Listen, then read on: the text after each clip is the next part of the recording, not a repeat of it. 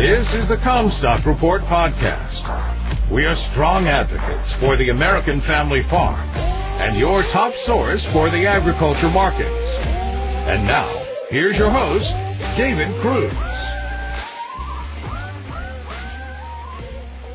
This is David Cruz with the Comstock Report. On the cattle, high corn prices are starting to send finished cattle to market a little quicker, with carcass weights easing lower, telling the packers that if anything, feedlots might be a little more than current. Drought conditions over much of the United States is having a significant impact on the cow herd. We've noted numerous times how beef cow slaughter has stayed remarkably high, and now USDA has put numbers on it. First quarter beef and dairy cow slaughter was 7.5% higher than last year, and the highest first quarter total on records going back to 1990. Further, it's totally due to beef cow slaughter because the first quarter dairy cow slaughter was actually down 2.3% from last year. We have another cattle inventory report coming up in July, and there's little doubt we'll show another significant drop in the feeder cattle factory, otherwise known as the beef cow herd. However, with fall feeder futures already $22 to $25 premium to the spot April futures, there's a pretty good drop in supply already dialed in. On the hogs, cash hogs had another good bounce this week despite heavier slaughter. The spread in margin between integrated packers with their own captive supplies and standard packers remains noteworthy at more than $64 per difference per hog killed. There's been some significant changes in pork packer margins. Notice that the standard packers without captive supplies had to bite the bullet and pay up for hogs, while the cutout declined, which put them into the red with a margin bite of more than $25, while the integrated packers tapped captive supplies and took a margin haircut of less than $6. The integrated packer margin was over $57 a head. Over half of the hogs in this country are now produced by integrated packers, and they will be less responsive to corn prices. They will keep producing hogs despite whatever corn prices do.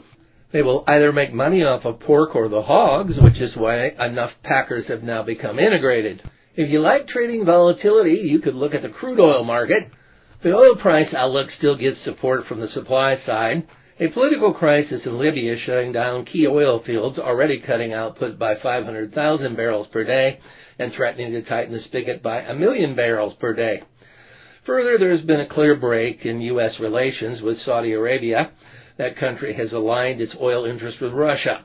A recent meeting between Crown Prince Mohammed bin Salman and Biden National Security Advisor Jake Sullivan ended with a shouting match when Sullivan brought up the 2018 killing of Saudi journalist Jamal Khashoggi. It was noted that the prince wore shorts to the meeting, which is considered an insult.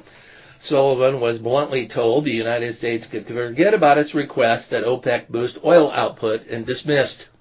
They are now in the critical phase of the second corn crop in Brazil, where roughly half of the crop is in early vegetative state, with 40% tasseling and setting ears, and 10% of the area filling those ears.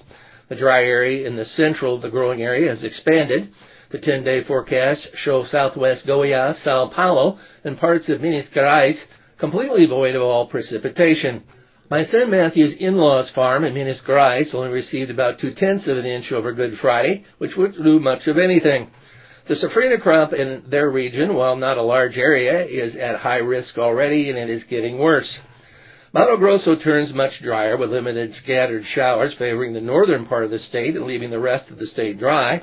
Mato Grosso represents 45% of the safrinha crop, and so if rainfall doesn't come back soon, it will begin to impact yields next week. Paraná in the south had received favorable precipitation until now and should continue, but Paraná was one of the last states to finish planting, and so it needs it more than other states do. Matthew points out that the weather pattern is doing what it has historically done. The La Niña remains strong, and so rain begins to dissipate in April and turns completely dry in May. Corn planted early can do well, but corn planted late rarely, if ever, produces trendline yields. My son says he'll begin downsizing the safrinha crop next week. Brazil needed solid rainfall through at least the end of April, if not more. Just a 10% reduction to Mato Grosso would reduce the crop by 4 million metric tons. A 25% reduction in surrounding states of Goiás, Mato Grosso do Sul, and Minas Gerais would drop production by another 5 million metric tons. Therefore, there is potential for a 9 million metric ton, 360 million bushel loss if the rain pattern there doesn't turn around quickly. You've been listening to the Comstock Report. For more information on marketing opportunities, contact us at Comstock.com or call 712-227-1110. For a more complete version of the Comstock Report with hedging strategies and trade recommendations, subscribe on our website at Comstock.com or reach out to one of our risk management specialists about how we can help you protect your profits.